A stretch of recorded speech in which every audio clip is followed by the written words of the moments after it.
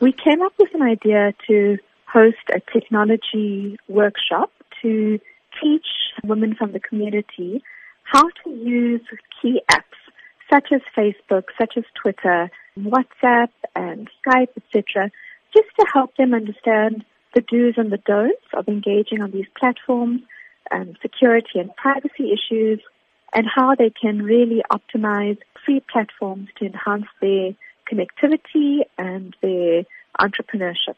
Do you believe that social media is a way of uniting women, helping them share ideas and grow not only themselves, but also even if they have home businesses? Absolutely. So what we see in East and West Africa particularly is that entrepreneurs are very, very effectively using mobile platforms to boost sales of their independent or group businesses, to connect to suppliers or connect to funders, and really to profile themselves in the market in a way that has even connected them to international platforms.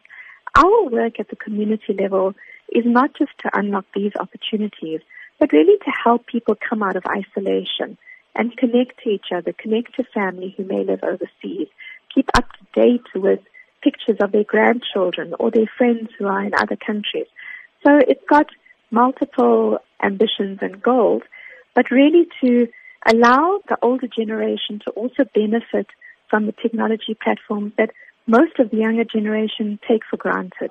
Tell us about the response that you've received to this workshop in terms of those who will be attending and their expectations. We've had a phenomenal response. In fact, I think we had to increase the size of the workshop 2 or 3 times. We didn't expect such a great response. But it's not about numbers for us. It's about the impact that we will have on the individuals attending. One of the unique elements of this workshop is that we're bringing the older and the younger generations together.